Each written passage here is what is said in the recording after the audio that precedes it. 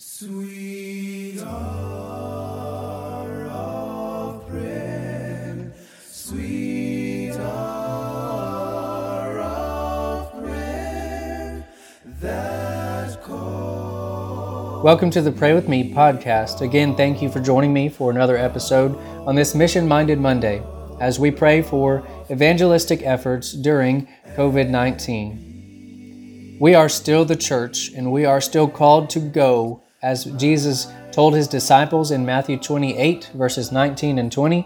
Before he ascended into heaven, he said these words, "Go therefore and make disciples of all the nations, baptizing them in the name of the Father and of the Son and of the Holy Spirit, teaching them to observe all things that I have commanded you. And lo, I am with you always, even to the end of the age." Even during this time, Jesus tells us that he is with us and that he wants us to go and make disciples of all nations, baptizing them and teaching them to observe everything that he has commanded.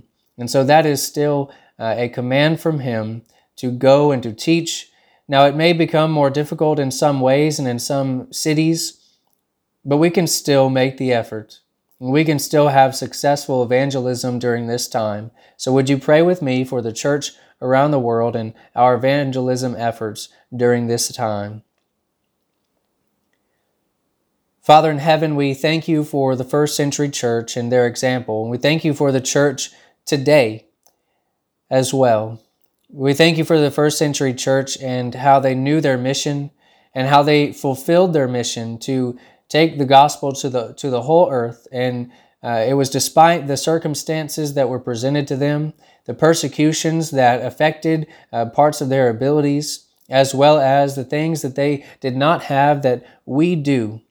And we are thankful, Father, that they were able to do your will and spread the gospel. We pray, Father, that we would do the same thing like them, that we would use what we have to help spread the gospel.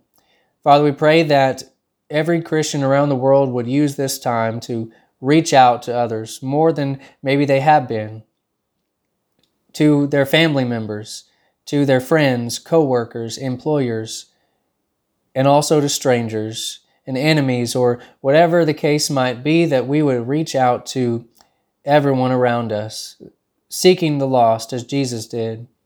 Father, we pray that we would invite others to have a Bible study with us, or perhaps send study materials out to others and spread the gospel in that way and start a correspondence study. And Father, we pray that just as important as all of these things, that we would be Christian examples in our communities so that others will take notice of our faith and ask about why we live the way we do. Father, we pray that these evangelistic efforts would be prayed for more and that we would pray more in general. It's in Jesus' name and by his authority that we pray. Amen. Again, thank you for joining me in prayer this morning. Remember to pray like it all depends on God, but to work like it all depends on you. Until next time. My soul